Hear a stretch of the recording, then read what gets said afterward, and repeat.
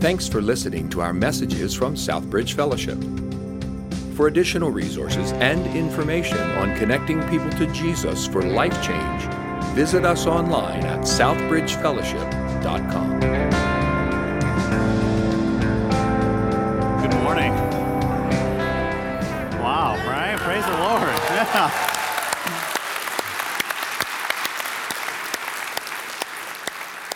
We certainly do want to give Jesus glory, not just because of this building, but he died on the cross for us. That's why we're gathered together, right? Amen? And it is amazing to be standing here with you today, though. I'll tell you, just even as a staff and different folks on leadership, we had no idea that there'd be video or anything like that when you came here today for our special. This is the family gathering, by the way. This isn't the grand opening, so if you're invited to the grand opening, you need to leave. Everybody else, we're glad that you're here today. It's just the fact that we're here is a celebration of the Lord and really represents. Yeah, you can give the Lord a hand, for sure. And I look out and I see different folks that have served in so many different ways over the years. You know, there's been so much that's happened on this campus over the last couple of weeks. Many of you have been up here serving throughout the week and getting things organized and unpacking boxes and moving stuff around and going, that doesn't go here, this is the wrong building. Get these chairs in the building. And it's been exciting to see the activity that's been happening. But I just want to just pause and say, not only have people over the last few weeks, but over the last several years of sacrificial giving and prayers that have been answered. The fact that we're in this building is a testament to lives that have been transformed and God's presence being with us. You know, we invite him into this place now and dedicate this place in those ways, but he's been doing that work over years, and this is really a culmination of that. As we're stepping into a new chapter, but I don't want us to miss, like celebrating going into the new chapter, I don't want us to miss celebrating what God's done to get us to this place. Amen? And so I want to say thank you. I won't go through a list of names, but thank you so much to so many of you that have given sacrificially, whether it's your time, financially, many people have given sacrificially, the prayers that have been prayed. This is a testament to God answering prayer, amen? And I just want to thank you. So thank you so much. Thank you to our staff. I was telling our staff the other day, we've got like a championship level staff, and they've been putting in a lot of hours getting things ready. Pastor Brad over at the, yeah, for sure.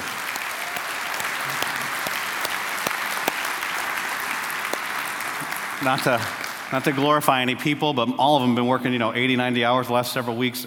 Drake, as our tech director, slept here the other night. There is a shower, and he can tell you there's no warm water in it, if you're interested in that. But so many people, our elders, Vern was one of our elders, prayed up here. He and John Cullen, our executive pastor, so crucial in all the details of this. And we got our guys that have done the sound and lighting installation, our general contractor, Integrity Builders. They were just so awesome. So there's so many people to thank, but we want to give all the glory to Jesus. Amen? Amen. And one of the things I promised people when we only had 30 folks as a church, people would ask me, like, what kind of clothes are you going to wear? What kind of music are we going to sing? Is there going to be a fog machine? And I was like, we don't even have musicians. Like, what are you asking me these questions for? I said, here's what I can promise. We're always going to preach the word. Make a big deal about Jesus. And so we're going to do that this morning. And I'm going to pray for us. We're going to jump into the book of Matthew today. And we're going to kick off our Christmas series, which is, as you saw from that video, it's called God on Mission. It's going to remind us of our mission as well. And so let me pray. Father, thank you. Thank you that we get to gather in your name. Thank you for people that don't know each other yet. I pray that they would meet each other in the lobby today. Thank you for people that have given and served, and for our staff and elders and deacons and small group leaders and Bridge Kids teachers and ushers and greeters and parking lot team. And Father, thank you for so many people that have given their life to this church for your glory, not for an organization or a club or a cause, but because you died and you rose again. Because you've given us life, because you're real, and we want this community to know that you are real and that you can transform them too. And God, I just pray that you'd be glorified through everything that ever happens in this building. I pray, God, that addictions will be broken here. I pray that people will be set free from sin in this room. I pray that at the very right at my feet, at the altar here, people would trust you as Savior.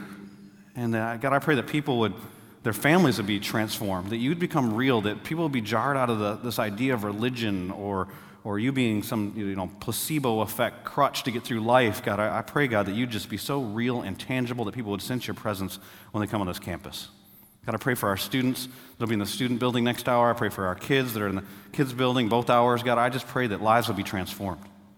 And God, I pray that you would saturate this place with your presence, with your spirit, and that any time the enemy steps in and tries to cause division or strife or anger or tension or performance or any of that kind of stuff, pressure that comes in, God, that you'd remove that your peace would be here. We are so grateful to you. Give us your peace. In Jesus' name I pray. Amen. We're going to be in Matthew chapter 2 today, looking at what's a really familiar passage of Scripture if you're familiar with the Christmas story. However, I think we're going to look at it in a perspective that many of us have never thought of before. So if you have your Bible, you can turn to Matthew chapter 2, but as you do that, I just want to start by asking you a question. One of the things we want to be as a church is an authentic community, so the first question is pretty easy, but I'm going to ask you a follow-up question that gets to our motive level. First question is this: how many of you went shopping on Black Friday or Thursday night, any of that kind of stuff? How many of you went? A couple of you are like, I'm not sure what he's going to say next. Okay, we'll just assume that like 70% of you went shopping on Black Friday. Here's the motive question. I want to know why you went shopping. I'll give you a couple because it'd just be chaos if you just started yelling out. I'll give you a couple options, and then some of you got drug shopping. There's going to be an other option, okay? How many of you went shopping because you wanted a good deal? All right, and one person's kind of excited about what they actually purchased. All right. How many of you, it's a tradition, like you always go shopping with some friends or on your own or whoever, drag family, that's your thing? And how many of you it's just other? Somebody made you go, there's some other reason that drove you to go out. How many of you raised your hand? I've seen people raising their hands now that didn't raise their hands the first time. Gotcha. I'm a pastor. I see that hand. I got you. I'm going to tell you, I always go Black Friday shopping. Usually what happens at our house is that we'll eat, turkey and all the Thanksgiving stuff. I'm a Detroit Lions fan. The Detroit Lions lose every year. They give you enough hope that they're going to be good enough. Then they lose the game. They lose. Then I go buy a newspaper, one of the big, $5 newspapers at the gas station. I bring it back. Kids look through it, and they're looking at all the toys, and ladies look through it. I'm not sure what the ladies look at, but they're looking at stuff. And then all the guys in my family hunt. And so they're looking at, like, tree blinds and all kinds of hunting camo stuff. And I just kind of sneak off. And I go to one of my favorite places to hang out. If you don't know this about me, it's Walmart. I love to hang out at Walmart, all right? And so some people think I'm kidding. I'm not kidding. I go there, especially, and you know why I go there? Because I like chaos. I like the crazy. In fact, do you remember when Hurricane Florence came through? My wife and I were talking about this last night. When Hurricane Florence came through a couple months ago, nobody in Raleigh could find water. Let me tell you where there was water. When the hurricane made landfall and everybody was hunkered down with plywood on their windows, I was at Walmart. They had tons of water. In fact, I was on my way home from a hospital visit for one of our members of our church, and my wife was texting me. She's like, there's tornadoes coming through North Raleigh. Get home. And on my way home, I'm like, well, I'm going to stop at Walmart. I want to see what's going on there. I just like the chaos. And so I always go Black Friday shopping on Thursday night. Before they start their sale, I'll get there, kind of watch. They got their pallets out. Nobody's allowed to touch anything. It's pretty cool. They blow a horn, and it's chaos. But this year I started a new tradition. I decided I was going to get all the men in the family to go shopping with me. And so I got my brother-in-laws to come with me. I got my nephews to come with me. They actually came. They were out there. We were ready to go. We got there before the sale started. I grabbed a couple things. Don't tell. I grabbed a couple things off the shelf early, put them in my car. I was one of the first people through the line. But my brother-in-laws didn't come to see the chaos. One of them came because he wanted efficiency. He wanted to get his shopping done. And so he actually went to a different store while I was doing that. I'm like, no, you're ruining the moment. We're going to do this all night. And he got some stuff, and he's waiting out in the car afterwards. And my other brother-in-law, I think he just kind of got drug along in the process.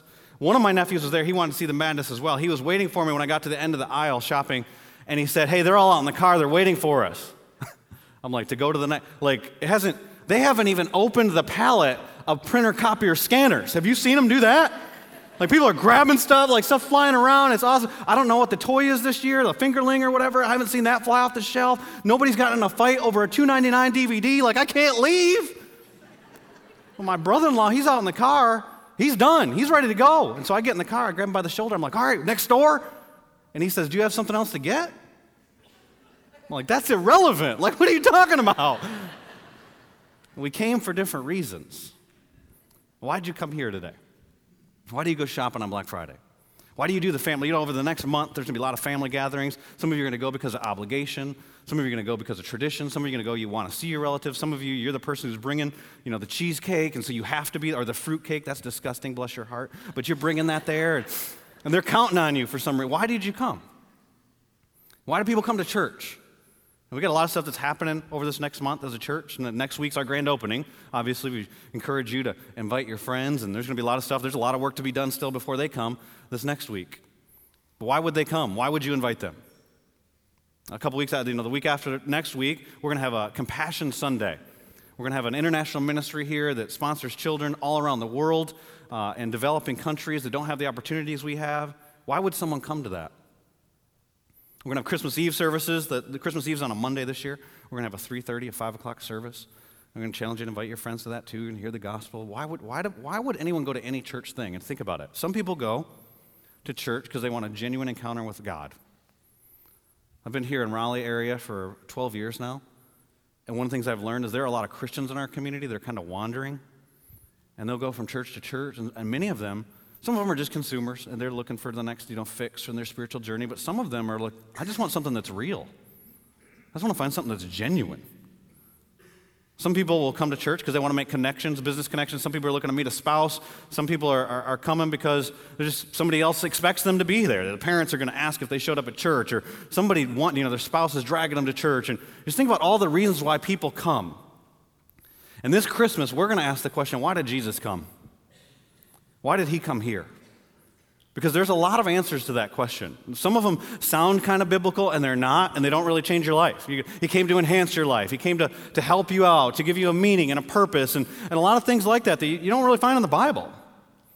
But there's some statements that we find in the Bible that if we grabbed a hold of them would literally turn our worlds upside down.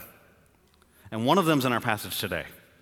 Matthew chapter 2, if you have your Bibles, where we're going to be. The context for this passage of Scripture, it's a familiar Christmas passage, but it actually doesn't happen at Christmas time. It's probably 2 years after the first Christmas, in fact. And so the context is, if you read Matthew chapter 1, there's a genealogy where Matthew is showing us that Jesus comes through the line of David. And then he tells the birth story of Jesus, but he doesn't tell it from Mary's perspective or from God's perspective. He tells it from Joseph's perspective, who's not even Jesus' birth father. He's this guy who's engaged to be married to this young woman who's telling this controversial, we always sanitize the Christmas story, but think about how scandalous it is. There's this teenage girl, she's pregnant, and she's claiming to be a virgin. But you know the real scandal? It's in verse 23, Matthew chapter 1. If you have your Bibles open up, you can look at it. It says, all this took place to fulfill what the Lord had spoken by the prophet, talking about Isaiah 700 years before any of this happened. Behold, the virgin shall conceive. That's a miracle, but it's not the miracle. And bear a son. That's not the miracle. 50-50 guess on gender, right? Like some of you are like, the Lord told me you're going to have a boy. Well, you're 50-50. We'll see. And we'll stone you. Deuteronomy 18. If it doesn't, no, just kidding. And they shall call his name, here's the controversy, Emmanuel, which means God with us. And Matthew, if you read Matthew's gospel, it's interesting. It begins with the presence of God, Matthew 1:23. If you're familiar with the gospel of Matthew, you know how it ends as well. There's a commissioning. It's called the Great Commission, many of us have labeled it. And it's really our mission to make disciples, to teach them everything Jesus taught us, to baptize people in the name of the Father, the Son, the Holy Spirit, to go out and share what God's done in our lives. But there's a promise at the end of that. Do you know the promise? That, lo, I am with you always. See, Bible scholars, they call, when you have something at one spot and then at another spot, to encapsulate two things, so they call it an inclusio. At the beginning, Emmanuel, God with us. At the end, lo, I am with you always. Do you know what that means? Everything in the middle fills out. What does that mean? That God is present with us. All the teaching of Jesus, the ministry of Jesus, the crucifixion of Jesus, the resurrection of Jesus, the sending of the Spirit is what it means, that he's with us. And so that's the controversy. Is Emmanuel. But some of us, it's so familiar, we become apathetic to it. I want you to, before we read the passage today, will you use your imagination with me for a moment? And I want you to imagine something probably most of you have never thought of before. Imagine what it was like to be God. Imagine what it was like to exist outside of time. Think about that for a minute. No time constraints. You're in the future. You're in the present. You're in the outside of three dimensions.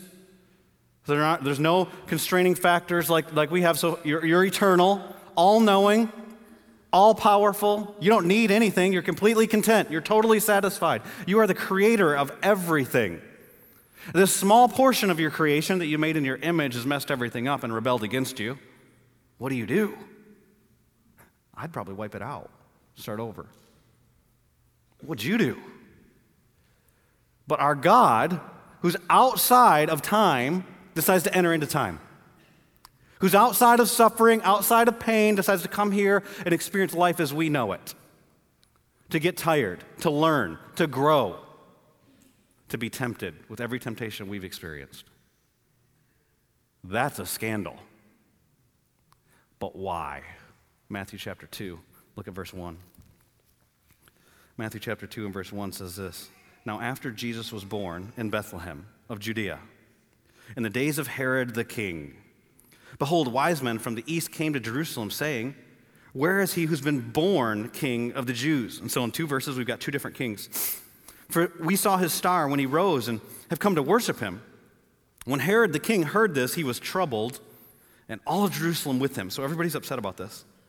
In verse 4. And assembling all the chief priests and scribes of the people, he inquired of them where the Christ was to be born. They told him, in Bethlehem of Judea. For so it is written by the prophet, and this is not Isaiah the prophet, this is Micah, and you, O Bethlehem, and the land of Judah are by no means least among the rulers of Judah, for from you shall come a ruler who will shepherd my people Israel. Then Herod summoned the wise men secretly and ascertained from them what time the star had appeared.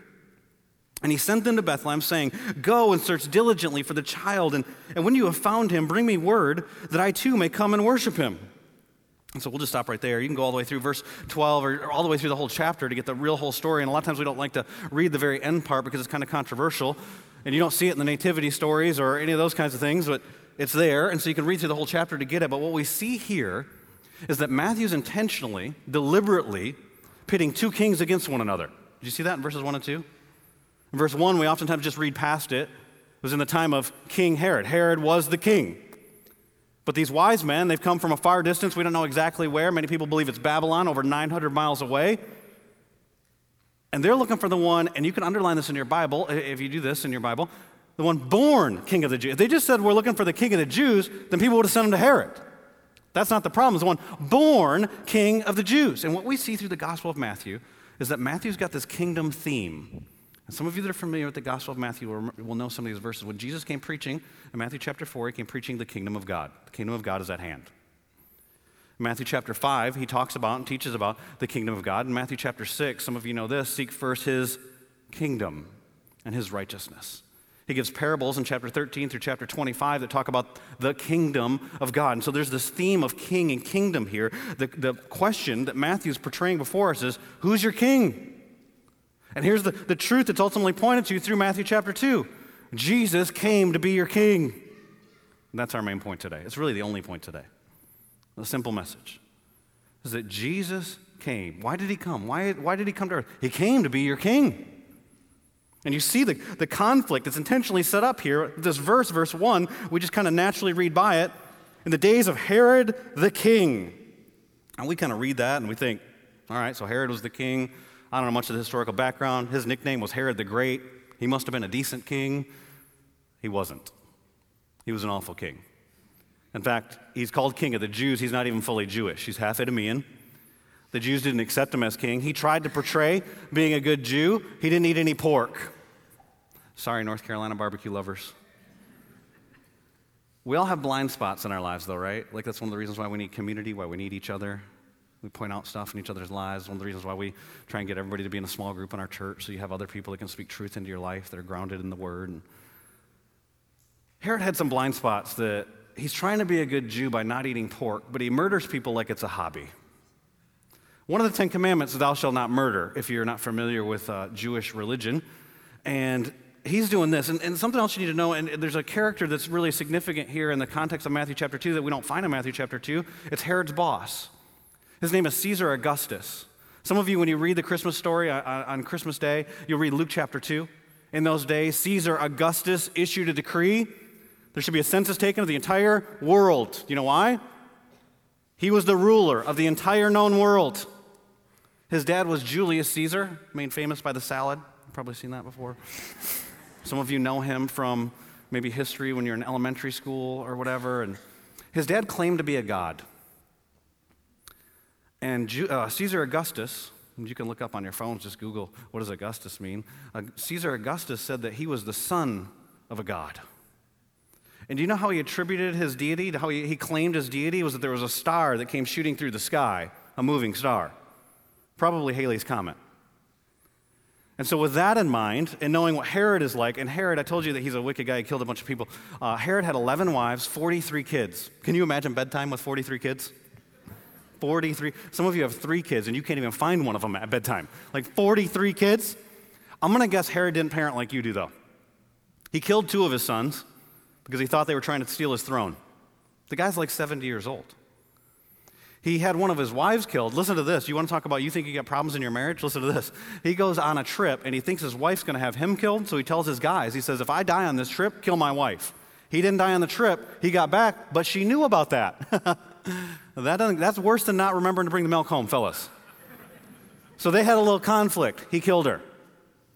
If anybody threatens his throne, he kills them. That's why all of Jerusalem is scared when these guys come in that dress different, that act different. They're not kings, by the way. They're wizards. They're rich. We don't know that there's 3 of them, so sorry, I just ruined some of your childhood songs, We Three Kings, right? That's just bonus material. That's not the point of this message, just trying to ruin Christmas as a kid, but just kidding. You want to keep singing the song, it's fine. Just know it's not true. History, we don't have anything in the Bible that tells us there's 3 of them, but the Eastern religion believes there's 12 kings, by the way, or 12 wise men. Here, we don't know. There might have been 20. Let's imagine there's 5, just to mess everybody up. So we're not 12, we're not 3. There's 5 wise men. They come in. They're rich dudes. We can tell by the gifts they give. They've probably got bodyguards with them. They probably got an entourage of people that are there to help them make a journey. Camels didn't have cruise control, FYI, if you didn't know that. 900 miles to come see Jesus? So try and imagine the scene knowing all of that. These guys that are dressed different with their big entourage, they speak different, they've got a funny accent, they show up into the town, and what did it say? They were saying, where's the one born King of the Jews? By the way, that is a present participle. Here's why that matters. Because the present tense is a continuous tense. It's the present tense right now. It's the present tense right now. It's still the present. When it says they were saying, it means they were going, hey, where's the one born King of the Jews? Where's the one born? Anybody that would listen to the question, they keep asking this question over and over to everybody in the city. And can you imagine from their perspective as they're asking Jews, where's the one born King of the Jews? We saw his star. You want to know why Herod's upset? His whole job is to keep Caesar happy. Caesar rules the entire world. They didn't have email. How do you rule the entire world from one location when it takes you 9 months to travel from one spot to the other? You set up these other kings. The king's only job is to keep Caesar happy. And they get to keep their job, they get to keep their power, and that's what Herod was concerned with. So Herod's upset because what we have here is we've got 2 kings in conflict with one another. This child, the one born King of the Jews, and Herod. And so you've got one king who's rightfully born King of the Jews, one who's not. You've got one king who's all-knowing, one who's not. One king who's sovereign, one who's not. One king who's caring, one who's not. One king that's worthy of worship, one that's not. Do you know what Matthew's asking us here? Who's your king? Who is your king? And who is our king as a church? But you and I know that most of us aren't tempted to worship Herod. That's not the point here, and that's not the call. In fact, just to be real, we wouldn't even know who Herod was if he wasn't a pawn in God's plan to put Jesus Christ on display. Think about how many hundreds, if not thousands of kings have existed throughout history. We don't even have a clue no one knows what their name was. And so this is all sovereignly designed to set up that Jesus should be our king. But when we look at this passage, it's almost like, and I brought this little crown here, it's almost like each one of us is given a crown when we're born. And we have to decide who we're going to king in our lives. Who's going to sit on the throne? And if you see over here, I've got these 3 chairs set up. There's 3 chairs because if you look at our passage of Scripture, what you'll see is there's really, you could say 3 characters, but there's 3 responses to Jesus in the passage. And each one, I think, represents one of the things that we can do. The first one is Herod, which Herod I don't think is tempting for us to be worshiping of Herod, but it's tempting for us to be like Herod. And what Herod was trying to preserve in his life was that he would be on the throne. And so I'll just put here self. And so many of us were tempted to be like Herod, especially in a religious context, because in a religious context, look at what Herod does in the passage. What did he say at the end of the part of the passage that I read to you? He says, when you find him, come tell me so I can go worship him too. He's giving lip service to Jesus being king, but everything he's doing in his life is so that he can maintain control, that he can be king. So self is on the throne. Here's the problem. When self is on the throne of your life, you're naturally in conflict with Jesus. It's inevitable that if you're going to be king of your life, that you will be in conflict with Jesus Christ. The Bible says God opposes the proud. How proud do you have to be to think that you would be better at running your life than the sovereign, all-knowing King of the universe that existed for all of eternity? But we do. And you even hear people say, I could never worship a God who does things different than you would do it. It's evidence that you're on the throne. When you start thinking you know better than everybody else, it's evidence that you're on. Whenever there's a hint of self-righteousness in your life, it's evidence that you don't have to be a control freak to be on the throne of your life. You just have to be proud, and you will be conflicted. The next group you see, if you go to the passage, it's easy to read past them. They're the religious folks. Did you see them? Herod, it's interesting that Herod, when he hears about the one born king of the Jews, makes the deduction, that's the Christ, that's the Messiah. And so he asks, where's the Messiah to be born? But he doesn't know his Bible. This is such an easy question. He calls in these Bible scholars, the religious folks. And he asks them, where's the Messiah to be born? In verse 6 of your Bible, if you've got your Bible there, they answer and they quote Micah 5:2. Now, it would be the equivalent of, this question is so easy. I bet most of you here probably have heard of John 3:16. For God so loves the world, right? You got to say it like Billy Graham. For God so loves the world. It's probably the most popular verse in the entire New Testament. Can you imagine calling some New Testament scholars that study the Greek text and they know Aramaic and they're looking at all the ancient manuscripts and they're studying 12, 14 hours a day and then saying, hey, we had to call in the biggest experts and we want to know, who does God love? The world? Everyone? Never made a person he didn't love? Thanks, can I get back to the Greek? It's a ridiculous question almost. And Herod asked him the question, where's the Messiah to be born? Easy, Micah 5:2, Bethlehem. You didn't know that? Bethlehem. Here's the interesting thing about this passage, though. They're in Jerusalem, which shows us, first of all, the star did not lead the wise men the entire way. They saw the star, they knew that it was in Israel, and so they go to the capital city, Jerusalem, but then they needed more guidance. And so these guys step in and they say, Micah 5:2, Bethlehem. And they're 6 miles away from Bethlehem. You read your Bible all throughout, Matthew, Mark, Luke, John, all the story surrounding this.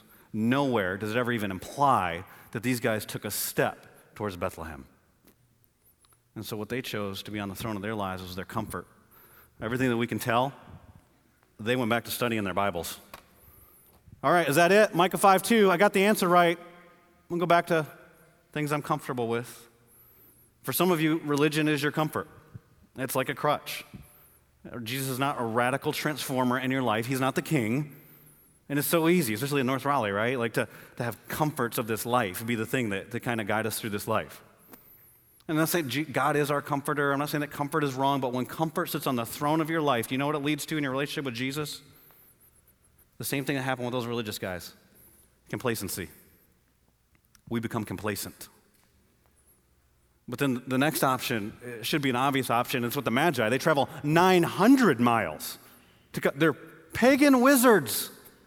Do you think God who has a plan for the nations, you don't think this is intentional? We talk oftentimes about the shepherds and the unclean people coming to see these wizards from 900 miles away. The Jewish religious leaders won't go see Jesus 6 miles away because Jesus is the one rightfully born king and should be king of our lives. And when Jesus is king of our lives, we become consumed with Jesus Christ. We should be consumed with, if God really left heaven, came to earth, Emmanuel, God with us, we should be consumed with Jesus Christ. And we see in this passage of Scripture at least 4 reasons why we should be consumed with this king. Here's the first one. These two kings are in conflict with one another. The first one is this: Jesus is an all-knowing king. You see, Herod, he didn't even know Micah 5:2. He has to call these guys in, ask them this question. He didn't even contrast that with Emmanuel, God, the very God who created in the beginning, God. Contrast these two kings. He didn't even know where the king is at. Jesus came at just the right time to this place and knows everything that's happening. If you don't believe that, read Psalm 139. I was reading it this morning. It's the first passage. When I first trusted Jesus as my Savior, I didn't really know the Bible. And I went to the guy who had told me about a relationship with Jesus, and I said, hey, I don't understand this book. What do I do? And he said, here's what I want you to do. Go to Psalm 139 and write it down, read it, and then write it down in your own words. And we'll get together and we'll talk about it. And what we were doing is talking about what is the Bible actually saying? And so I did that.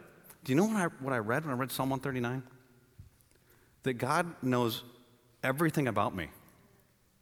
He knows when I stand up and I sit down before I do it. He knows my words before I say them. I can talk fast. It says he knows every word before it's on your tongue. It also says he knows our thoughts before we think them. Now that messed me up. Because I've had some dark and evil thoughts. I'm probably the only one. But that begs the question, you knew that, but you still came? If you read a little bit earlier in Matthew chapter 1, it says that his name will be Jesus because he'll save his people from their sins. That's why he came. Because I was so sinful. Because you were so sinful. He knows everything about us. Do you know what that means? He knows every story of every person that will ever walk through the doors of that lobby. And what we see, if you want to know what his presence is like, is how does Jesus respond to that? Well, what about in Mark 9, when he comes and these people, they're just gathered, he's like, he can't get any space. I just look at a little alone time. And all these people show up and he looks out at them and he says, they're harassed and helpless like sheep without a shepherd. Wouldn't it be amazing if this all-knowing God would give us eyes as a church? You think about getting ready for the things that will happen on this campus. Give us eyes to see the needs of people out in that lobby. So that you would have the ability, when somebody walks down that lobby after a sermon, doesn't strike them quite the right way, and they're upset about it, and you see it on their face, and you can be Jesus to them in that moment. Or somebody's under conviction, and you can be there, or somebody's going through a difficult time, and you notice it, or just to be the person that you're standing there, you're talking to your friends in the lobby, and you notice there's somebody that's not talking to anybody. To be the person that, don't you think Jesus would be like, excuse me, I have not met those people, I'm going to go talk to them right now. Wouldn't it be amazing if God would give us eyes to see people the way that he sees people? Because he knows all of our stories, and he's never created a person he doesn't love. To notice the people that come, there are going to be people next week that come through our doors. They're going to be looking for a reason not to come back. And they might experience Jesus through you. Wouldn't it be amazing? He's an all-knowing king, but the other thing is he's not just an all-knowing king, he's an all-caring king. Jesus is a caring king. Did you see in verse 6? In verse 6, there's an interesting title that's given to Jesus. In fact, what Matthew does here is he doesn't just quote Micah 5:2. He blends in a passage of scripture from 2 Samuel. And he calls Jesus a shepherd. Did you see it? It says in verse 6, "And you, O Bethlehem, in the land of Judah, are by no means least among the rulers of Judah, for from you shall come a ruler who will shepherd my people Israel." Isn't that interesting? A ruler and a shepherd. So when people thought of kings, they thought of people like Herod, who ruled with an iron fist. When they thought of shepherds, they thought of those people that hang out with those stupid, nasty animals of sheep, and they care for them, and they guide them, and they protect them. But those two things didn't go together. Where else have we seen a shepherd king? God is our first shepherd king. Psalm 23, "The Lord is my shepherd, I shall not want." What do you see? Protection, provision, guidance, kind of like all the things he's done in the life of these wise men to bring them 900 miles, then direct them to the Savior. God is the shepherd king. If you were with us last week, Pastor Scott, where are you at? In here, 2.0? There he is, 2.0. Pastor Scott the younger, he likes to refer to himself as around the office, he preached a great message in 1 Samuel chapter 17. I think 1 Samuel chapter 17 gives us a good picture of a shepherd king, because David was the second king in Israel, he was a shepherd king. Remember, he's a shepherd boy? And what's happened in 1 Samuel chapter 17, it's the passage where he fights the Goliath. If you're just a sports fan, you've heard David versus Goliath. It's kind of an analogy people will use. Anybody who plays Alabama, David versus Goliath is kind of the story. But except for Goliath wins every time in the sports things. At any rate, that's not the point of that. But what happens is that there's a verse that's real easy to read past that illustrates what a shepherd king is. And it happens when David shows up and Saul's king, but David's been anointed king.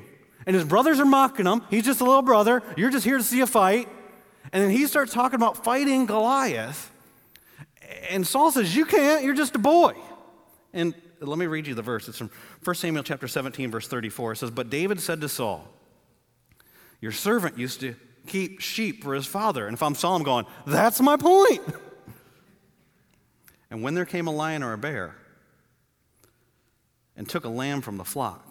Now, I'm going to guess, and most of us aren't familiar with being a shepherd, but just try and imagine being a shepherd. You're laying out, no street lights, no city lights. You're just seeing stars.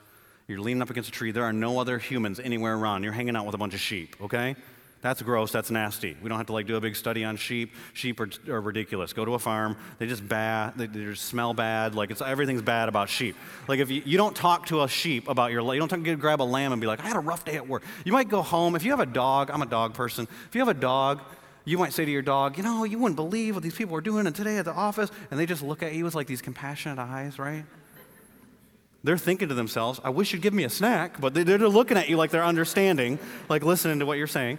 Sheep are just mat, mat, mat. They're just biting, spitting, just nasty animals. You're out there with them. There's no connection. You're in isolation. And you hear a lion? What are you going to do? Have you ever watched Animal Planet? Have you seen lions? Do you see how a lion just walks? They're just they got a strut. It's I'm going to kill you and you can't do nothing about it. It's just they're awesome. You hear a lion, it grabs one of the lambs. What are you going to do? I'm going up the tree. If you're well, people at church might ask about it. I'd be like, I tried. No, couldn't get there. Read you the rest of this verse. The shepherd king. I went after him. I struck him, delivered it out of its mouth. Didn't even say kill the lion. This is the point. The lion talks back. He says, and if he rose against me, I caught him by his beard, struck him, and killed him. Here's what he's saying. Not just I'm a bad dude, which he must be, but a shepherd's willing to lay their life down for the sheep. You see, most of us would be, just one of those stupid sheep. We'll find another one somewhere. But Jesus goes after them. In fact, Jesus talks about being the good shepherd in John chapter 10, and he says this, John chapter 10 and verse 11, I am the good shepherd. The good shepherd lays his life down for the sheep. And you have a caring king. Who else is going to die for your sins? And you're not going to be consumed with Christ. We're going to be conflicted with Jesus. We're going to live our lives in battle with Jesus, but claim he died for our sins. We're going to live our lives complacent about Jesus. Some wise guys showed up and this story and God became man. And really? How are we not consumed with Jesus? All-knowing king, all-caring king, but he's also a sovereign. He's the only sovereign king. Everything in this passage screams God's sovereignty, by the way. The fact how he directs these wise men, what he does later in the passage when he tells Joseph, go to Egypt. He said when all those babies get killed in Bethlehem, that's the part of the story we don't like to talk about. All these babies, being close to Jesus is dangerous, by the way. All these babies in Bethlehem are killed, and he protects his child, his son, Jesus. But you know the thing that I love is the details. It's the little details. Think about his sovereignty. You've got this wicked king, and it looks like this wicked king is ruling. God's still overruling. You've got these complacent religious people. Why would you not go 6 miles? But he uses the complacent religious people, he uses the wicked king to get God's truth, Micah 5:2, into the hands of these wise men that didn't know the Bible. He's sovereignly directing the entire time through all the details.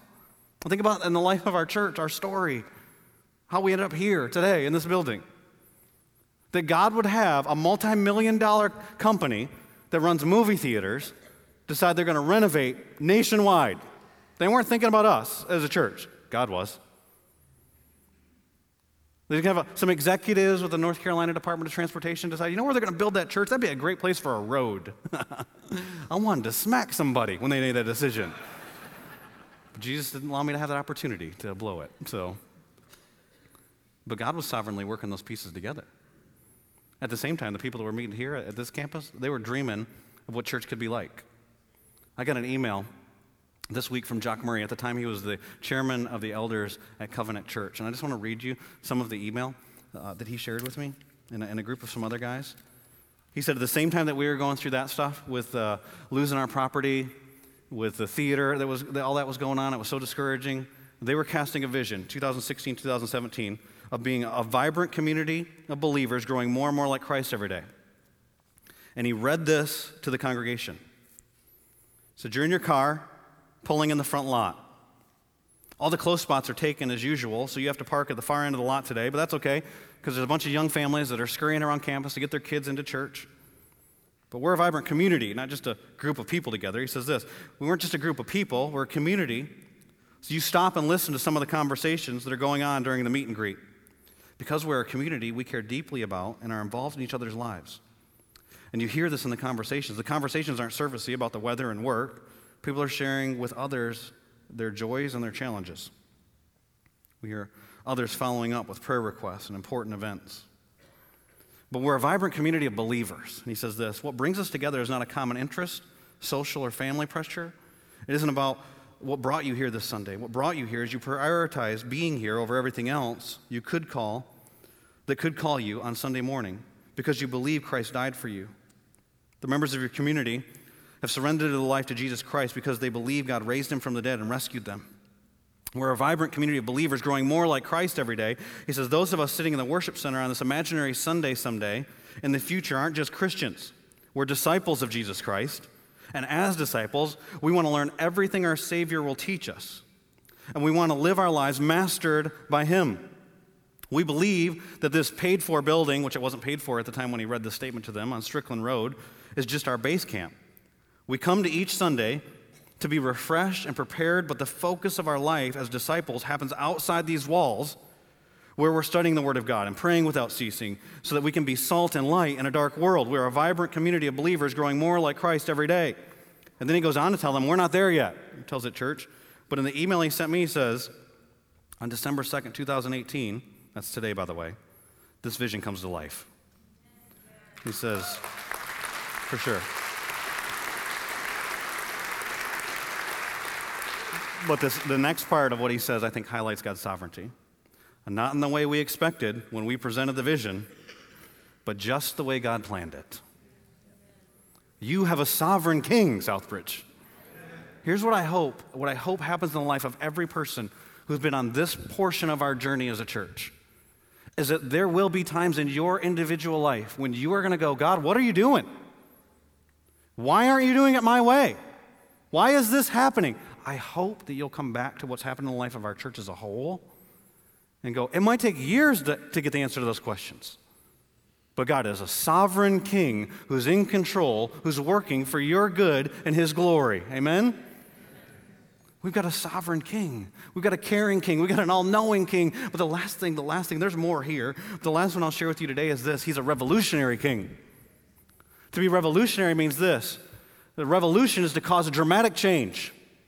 Sometimes it's sudden, sometimes it's subtle, but a dramatic change. And it's what Jesus wants to do in each one of our lives. And it's what he wants to do in us corporately as well. So you think about it. Think about what he did in the life of these wise men. What were they doing? I bet you they weren't planning on, think about the gifts they give, gold, frankincense, and myrrh. We didn't even read that part of the passage. You keep going through the passage. Those are expensive gifts. They probably had different plans for that money. God started to reveal himself to them through a star. These astrologers, these wizards. Starts to draw them. Many Bible scholars believe through Daniel from the Old Testament. Ultimately, they'd have some manuscripts that might point them in this direction, but they didn't know all the Bible, and so he sovereignly directs them to the one born King of the Jews, Emmanuel, Jesus, who came to save us from our sins. And they become consumed with Christ. You look at it for us, the temptation for us as a church, we come into this building and we can start thinking that we've arrived, become proud and arrogant, we'd be in conflict with Jesus Christ. So we're going to live our lives in conflict with Jesus and then ask Jesus to change people's lives? Or we could come to this place corporately as a church and start to become comfortable. We don't have to get up quite as early in the morning anymore. Kind of show up and things are provided for me. And we go to our comforts and we become complacent about Jesus Christ. Or we could remember who this king is and become more and more consumed with Jesus Christ. And what would that look like? What would that look like in your life individually? If you were actually consumed with Jesus Christ as your king. Do you think that maybe it might be more like these wise men than it is these religious folks or Herod who's trying to battle to keep control, or the religious guys, they know the Bible, but it doesn't really make any difference in their life. But these guys, it's whatever bit of revelation they're given, they're guided and directed in their life through that process. And so as God speaks to you, you follow, even if he leads you places you never thought you would go. That maybe he'll call you to make sacrificial gifts, use of your life. Like, think about what's happening at Christmas time. There's going to be Christmas time. Americans, we're going to spend millions of dollars giving each other presents for Jesus' birthday. What if God calls you this Christmas to make a sacrificial gift to Jesus? How do you do that? That what you do unto the least of these, you do unto me. Maybe some of you will adopt. Maybe some of you will get to know some people in our church that are adopting, pay for their adoption. Maybe some of you, it'll be the Compassion Sunday we do in a couple weeks, and you'll sponsor a child around the world for years, maybe 10, 12 years of their life. I don't know what it would be. Maybe it's not about your finances. Maybe it's about sharing the gospel with somebody. Maybe get bold with the gospel. Maybe you'll invite somebody to come to church next week, and that's a big deal to you. It's not just, hey, we'll bank on the church doing some advertisements here, but you'll go to your neighbor and you'll tell them that you want them to come to church, and you'll tell them why, because you've been radically changed. Or maybe, I don't know what it would be for you. What would it be for us corporately? Think about what would it look like for us to be consumed with Christ as a church. If we were consumed with Christ, we'd be the most outwardly focused group of people anyone's ever come into contact with, but it would flow from the way we love one another. We love one another so well. By this, all men will know that you're my disciples if you love one another, that we love one another so well, that we know we got people that got our back. We know that we got people that are for us. And so then that frees us up to go out and serve other people. That we'd be a place, if we were so consumed with Christ, we wouldn't have to worry about, political rants or whatever might happen at different churches around town. We'd be making a big deal about Jesus. Jesus would be setting people free from sin when we gather together on Sunday mornings.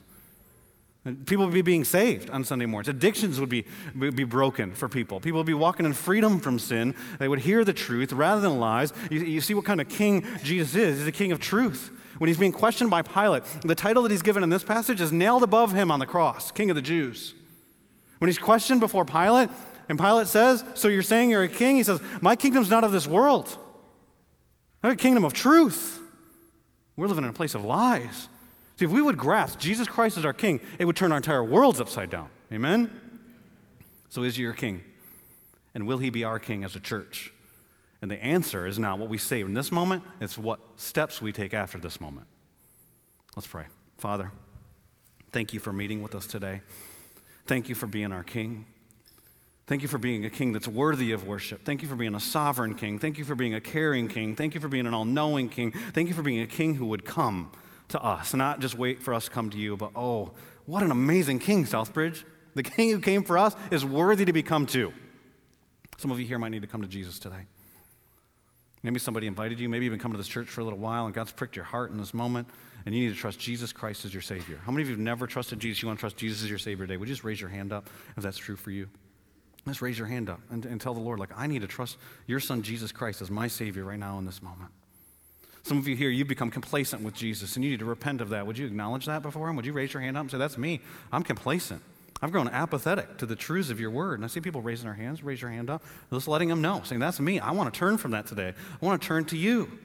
You know what he tells the church in Ephesus? He says, you do all this good stuff, but you've lost your first love. Do you know what he tells them to do? Repent. Stop doing that. Turn back to the things you did. Wherever you were at when you actually were on fire for Jesus, go back to that and start doing those things.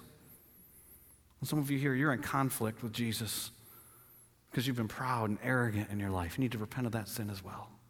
Father, I come before you on behalf of my brothers and sisters and your Son Jesus Christ here, and I pray, God, that you'd work in our hearts.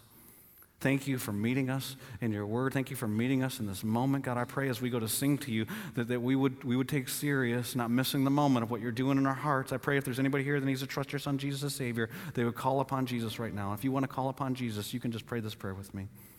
And I want to pray acknowledging sin, believing Jesus died and rose from the dead, and ask Jesus to be Lord of my life. And you just pray these words with me. Father, I know that I'm a sinner. I believe that your Son Jesus Christ died for my sins. And right now in this moment, I want to ask Jesus to be my Savior. You just pray that prayer and ask Jesus to be your Savior. It's the most significant decision you could ever make. And then would you tell somebody before you leave today? Or tell someone you know that's been praying for you, or write it on your connection card and drop it in the offering box before you take off today. Because that's just the first step.